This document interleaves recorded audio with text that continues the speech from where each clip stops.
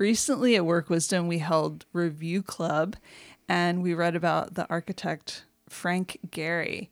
His designs are beyond remarkable. Kedron, you've been a fan of him for ages. Yeah, I mean, he's just a genius. We're so lucky to have an American architect like this. How does he do it? Hard work. Yeah. Wisdom. Work wisdom. This is from the article. The process Gehry follows to take a project from an idea to a finished building has many virtues, but underlying all of them is the fact that his process is based on trust. Trust produces power, and power gets projects done.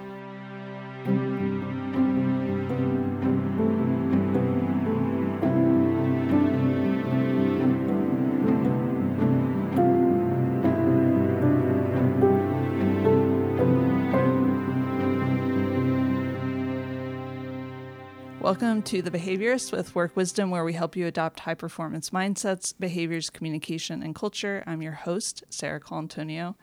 Our intention for the Behaviorist podcast is to share accessible, concrete practices you can weave into your whole life to begin a shift toward joy and meaningful achievement. Today, we're turning our focus on innovation, and I'm grateful to have Kedron Crosby joining me. Thanks for coming. You are welcome. So today, we want to explore the inner workings of bringing innovative ideas to fruition. It might not always be sexy and fun, but it's essential for creativity.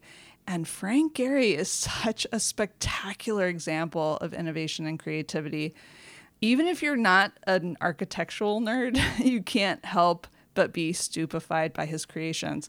It's kind of a drawback to podcast. It's kind of, I feel like, a drawback with podcasting right now. But if you're listening, you should just Google Walt Disney Concert Hall and you'll see what I mean. Or the Guggenheim in Bilbao, Spain. Oh my goodness. And everything he does. Yeah. Yeah. Amazing. So I want to talk about how he makes these things happen, but I also want us to talk about innovation. And in order to have an innovative culture, what do we need to do? Roll our sleeves up and be ready for. Mm-hmm. But first question for you is it worth it to have an innovative culture? Oh my goodness. Is it worth it? I think the answer to that is it depends on what you're trying to accomplish. So not every company needs to have an innovative culture, but some, if they don't have an innovative culture, are going to be disrupted and not be around very long. Yeah. Is it worth it to me? Yeah. Is that your question? Yeah. I think for our company, it's absolutely worth it. So there are certain hardships and paradoxes to running an innovative organization. And I hope that we have a chance to explore some of those today because I think they're little known. Mm-hmm. I don't think people recognize what it takes to have innovation. Yeah. They think it's all throwing paint at walls. It is not. It is discipline. Yeah. So our organization, of course, is called an adhocracy. Using the competing values framework out of University of Michigan, there are 4 types of culture. There's hierarchical culture, there's family culture, there's market culture, and then there's adhocracy. And the purpose of the adhocracy is to create. So it's highly flexible, it's externally focused, and it's all about how do we do things first and be creative. And our organization squarely lands in the adhocracy quadrant on that framework. Yeah. So personally, it's really important for us. And it's important for a lot of our clients too, isn't it? Yeah. We have many clients who are in the creative space. And I will assign this podcast to them if we say anything helpful on it. But yeah, it's incredibly important for them to understand the intersection between discipline and creativity. So we had review club recently, and I was assigned to read the Frank Gehry article, and it was so funny because even the title of the article was just how Frank Gehry gets projects done on time and under budget and Right. under budget. And I was like, okay, I guess I have to read this. I didn't know who Frank Gehry was, so I'm ashamed of that now, of course. No shame, no blame, just progress. But it was such a moving article. I just was awestruck by it, and it kind of made me. The whole experience of it made me think about creativity and innovation. That even the title was kind of boring and just plain, but it was clear, and then but when you got into it, it was incredibly inspiring, incredibly moving, and incredibly important. I can't stop thinking about it. Yeah, it was such a good article, and everyone in the club on Friday loved it too. I think the article wasn't meant to be about creativity. The article was actually meant to be about project management. Yeah. Which is boring, right? And so it was, the whole article was about how do you get big projects done on time and on budget. And basically, I guess the article said 0.5% of all big projects, bridges, symphony halls, anything, actually meet both of those criteria of getting done on time and meeting budget. It's unbelievable. 0.5%. Yeah.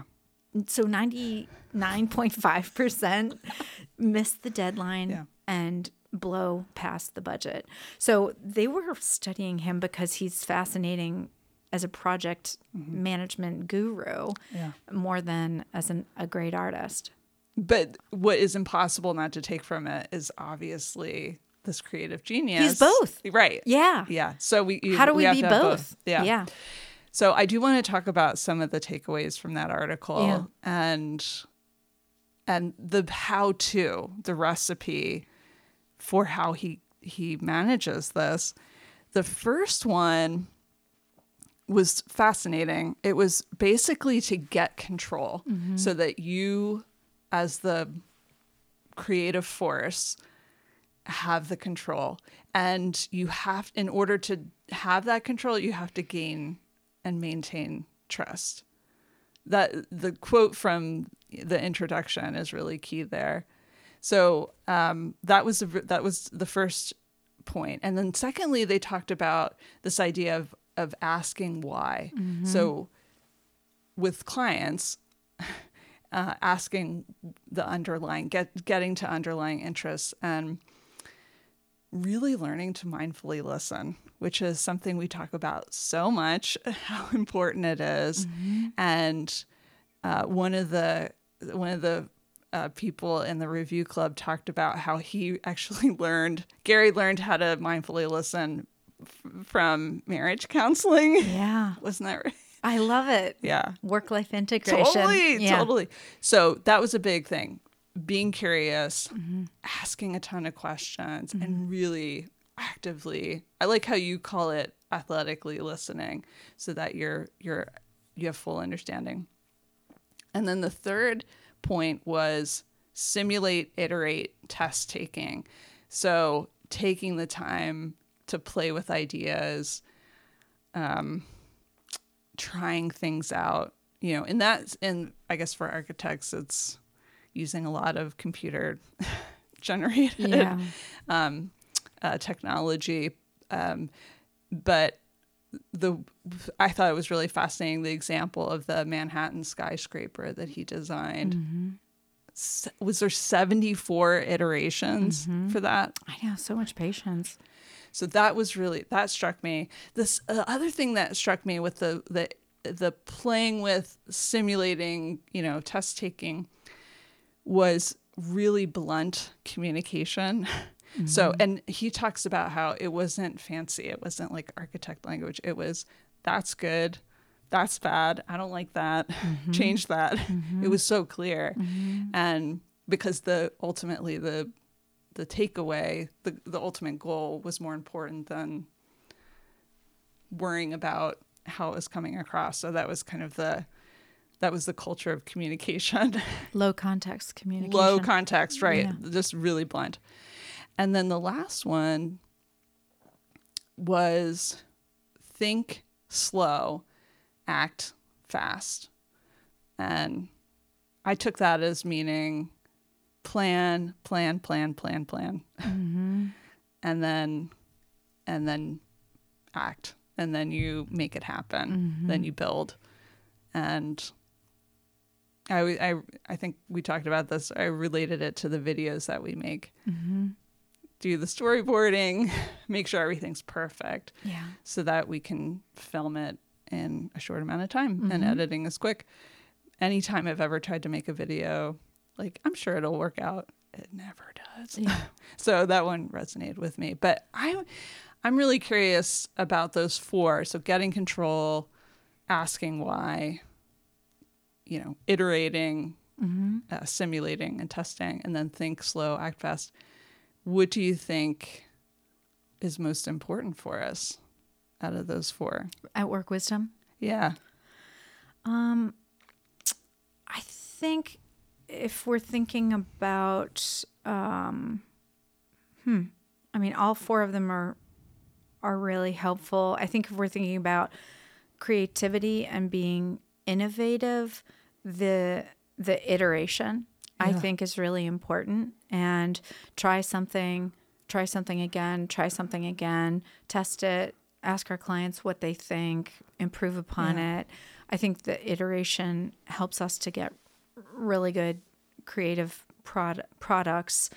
But I really like the get control. This might be the Enneagram 1 in me speaking, but we have been in experiences in contracts where we were a subcontractor and we were not really able to achieve what we needed to achieve because we didn't have the direct control. And so I really relate to that one as well. And the one, ask why. Can you tell I don't have any impulse control, that I'm answering this with 3? All 4. Yeah, I want all 4 of them. But the asking why is so important too. So, why do you want to hire us? Why wouldn't you hire some other organization? What are your ultimate interests here? What does success look like for you? Yeah. And then delivering to address their why. Yeah. I think that's really critical. Okay, all 4 of them. Is that an okay answer? Yes, please. All 4 of them are important. I guess it is really hard to parse them out and say this is more than the other. For the get control, I think that in industries like ours where we're serving others, it feels a little bit like maybe a surprise, that because our business is to be helpful and do what other people want us to do. And yet, in order to do that successfully, having the client trust us and empower us to help them, I think is a really interesting concept. Why would they hire us if they don't trust us? Yeah.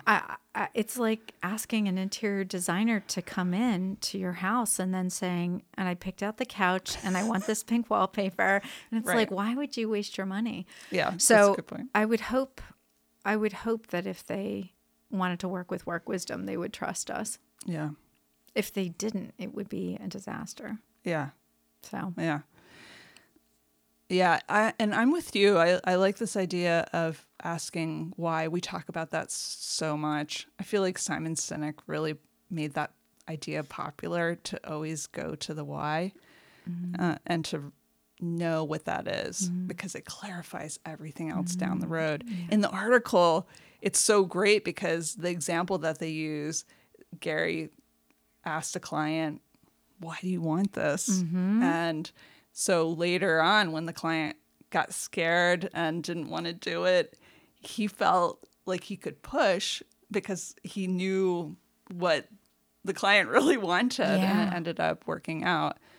So, yeah, you're right. All 4 important, and I don't think you can not have one. I think the bigger question is, how do we be intentional about weaving all 4 of these into our practice? And for our listeners, how are they intentional about bringing those 4 practices into their workplaces too? Yeah. What do you think? Like, how do we weave them in? At Work Wisdom? How does anyone weave them in? Yeah. I'm thinking. Well, I think we started by reviewing them at Review Club and having the team talk about them. Yeah. So I think maybe we bring them up again in some strategy sessions. Yeah. Which out of those 4, maybe this is an easier question. What do you think is most difficult for us to live into? I think the last one, think slow, act fast. Yeah. Why do you think it's so tough? Well, it's back to culture. Mm-hmm. So our DNA is as an adhocracy, which is be first, be creative, be the first one to market with some idea. Mm-hmm. And so that's what got us here. Now what gets you here doesn't get you there, right? Yeah. So learning how to tap the brakes and have some impulse control and maybe iterate focus groups, do that more than just say, all right, we got a new product, we did the research, let's take it to market. Maybe we slow down a little bit. Yeah. But that feels like suicide, organizational suicide, Yeah. But it's not. Yeah. It's just we've been in startup mode for 8 years. So I think organizational maturation is letting go of that frenzy. Yeah. Yeah. And you talked about discipline, and even in the article, they talk about the virtues, right? Mm-hmm. So it is a virtue to take the time, think slowly, go through it again and again before the action. But you're right. It's the power part, the doing part is so attractive. Mm-hmm.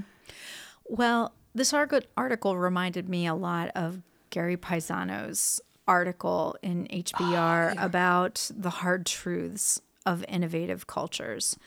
And so I think that the Frank Gehry article and the Gary Paisano article together are so illuminating for our listeners. So I think maybe spending a little bit of time on those hard truths of innovative cultures would be helpful. Yeah. Well, let's talk about those.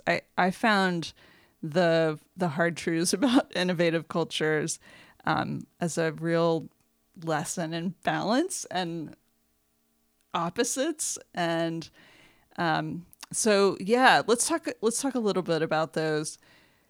The one hard truth that Paisano mentions is, he says, there needs to be in an innovative culture a tolerance for failure, but no tolerance for incompetence.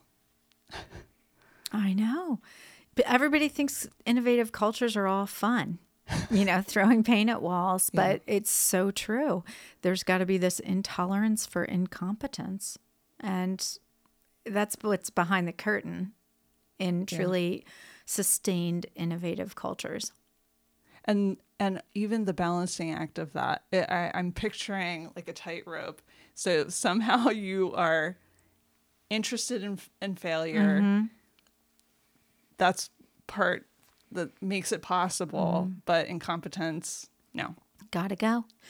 Yeah, well, I think it's also really important that the organization frames what is failure. Yeah. So what is a helpful failure? Yeah. What is a learning failure? How is that going to, take that failure and transmute that into a success?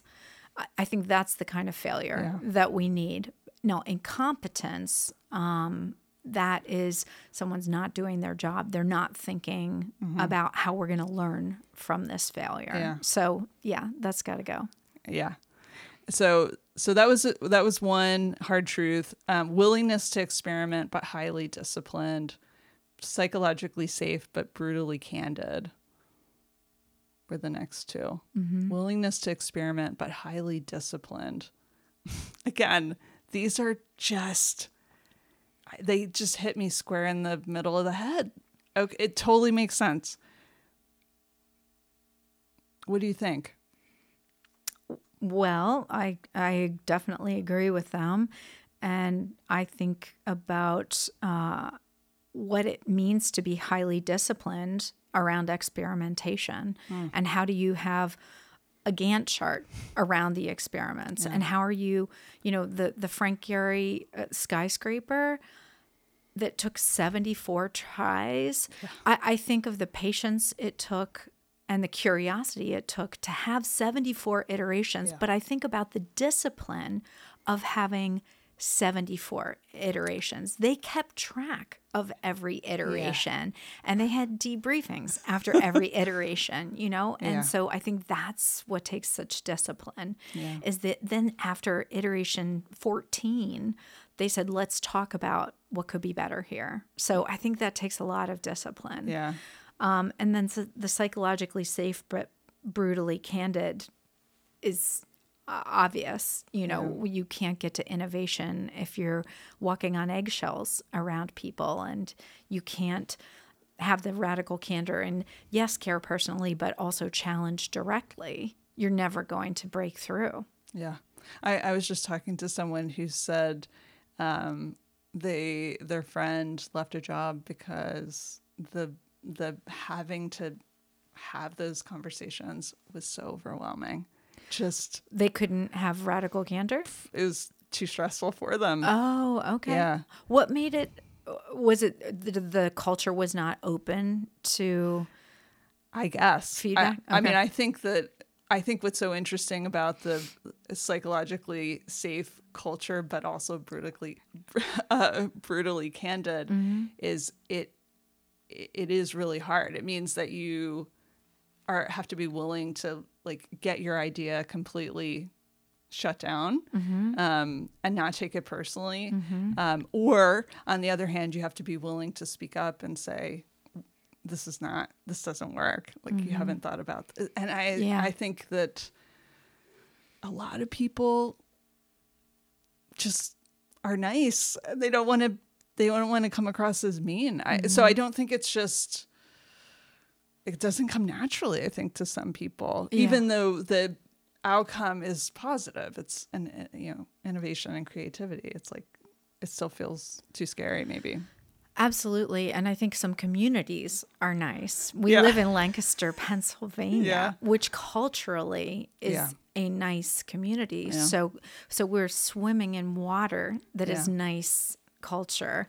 And then we have organizations that also are sort of inculcated into niceness. I think the article that our listeners should read, if they're interested in creating cultures of innovation that have skillfulness around communication in this way, is the Francesca Gino article, Cracking the Code of Sustained Collaboration. Yeah. And so she uses a lot of concrete examples from Pixar and other organizations where they teach skills around how to have psychologically safe but brutally candid communication. Yeah. So I love her work. Yeah. Yeah. One thing that struck me about that conversation is that she says to be upfront about how uncomfortable sometimes the brutal candor can be. And even just saying that can really help. And leaders have to normalize it. Yeah. Yeah. Maybe it's the hardest part of leadership for some people, but if leaders aren't being psychologically safe and brutally candid, you're never going to get to innovation. Yeah. So in this article, this Gary Paisano article, The Hard Truths About Innovative Cultures, the last two hard truths are collaboration, speaking of collaboration, but with individual accountability, and then lastly, flat but strong leadership. So tell me about those. What do you think of those why is that a hard truth about innovative culture? Well, who is the Versace designer, Donatella Versace, who says that all creativity comes from conflict, right? So, I think the collaboration, but with individual accountability, you can't have collaboration unless you're open to challenging each other and having conflict. And so I think learning how to collaborate is essential to get to innovation, true collaboration, where everyone's being both assertive and accommodating and cooperative. So I think that's important. If you have someone on a team who is falling down on the job and they're not being accountable, then you can't harness the collective brilliance of that group of people. So that one seems pretty obvious to me. I think about our podcast on talent density. And, if you have a jerk, a slacker, or a pessimist on a team, they're not building that collaboration. So it really greatly diminishes team performance by 30 or 40%. And the flat but strong leadership, I think that engenders collaboration as well, because with flat leadership, you have many more people reporting to you. So you're hearing ideas at least at a higher level. But if it's strong leadership, the leader can have many more people reporting to them because they're being exceptionally clear about what the expectations are, what the strategy is, what the bumpers are, what gets you fired here, all of those things. And so I can see why collaboration happens more readily in flat organizations, but that have strong leaders. But it's not throwing paint at the walls, is it? No, not at all. Which of these resonates most for you?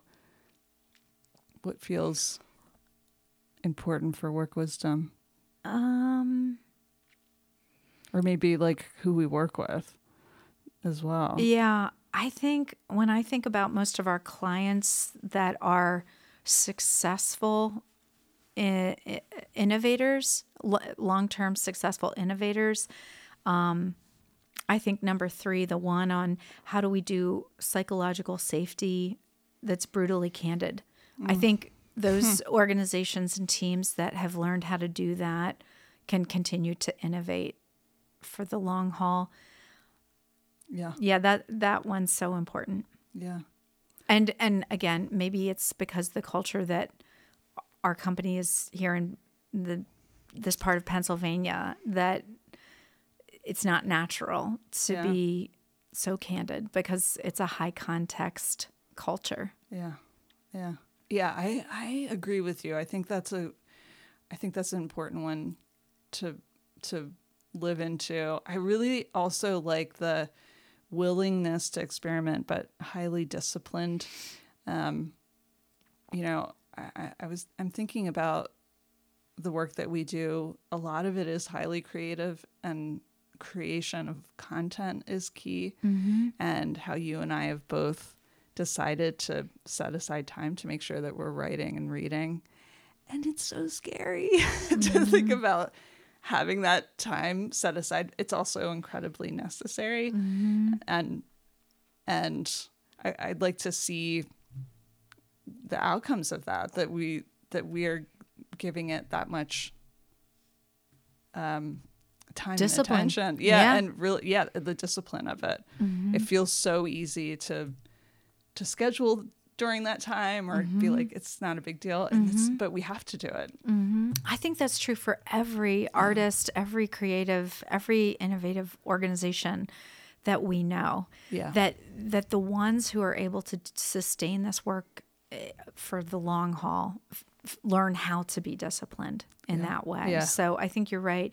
Number 2 is extremely important. Again, to wrap this up, I think that you're right. I think we tend to think of innovative cultures as really fun and throwing paint at the walls and exciting all the time. But in order to achieve that, we have to put our heads down. We have to work. Well, and as leaders, we have to learn how to hold the tension that's created by these paradoxes. Yeah. We have to recognize the paradoxes and then we have to manage them, but we have to hold the tension. And I think we have to support our people in feeling safe while they're holding the tension too. Yeah. So I think that this is very important information for really any organization, but especially any organization that needs creativity and innovation to make the world a better place. Yeah. I love that. Yeah. Thank you. You're welcome. I'm so grateful that we get to be part of this movement of helping others in the workplace enhance their individual and collective team performance. Thank you, listeners, for downloading The Behaviorist. We hope you'll subscribe. Please reach out to us through our website, workwisdomllc.com, where you can enjoy Work Wisdom Press and productions. You can ask questions and give suggestions of topics you'd like us to explore in future episodes. As is our custom, Kedron, you picked a really great Anthony DeMello quote that I want to read to everyone. What must I do to attain holiness? Said a traveler. Follow your heart, said the teacher. That seemed to please the traveler. Before he left, however, the teacher said to him in a whisper, to follow your heart, you're going to need a strong constitution.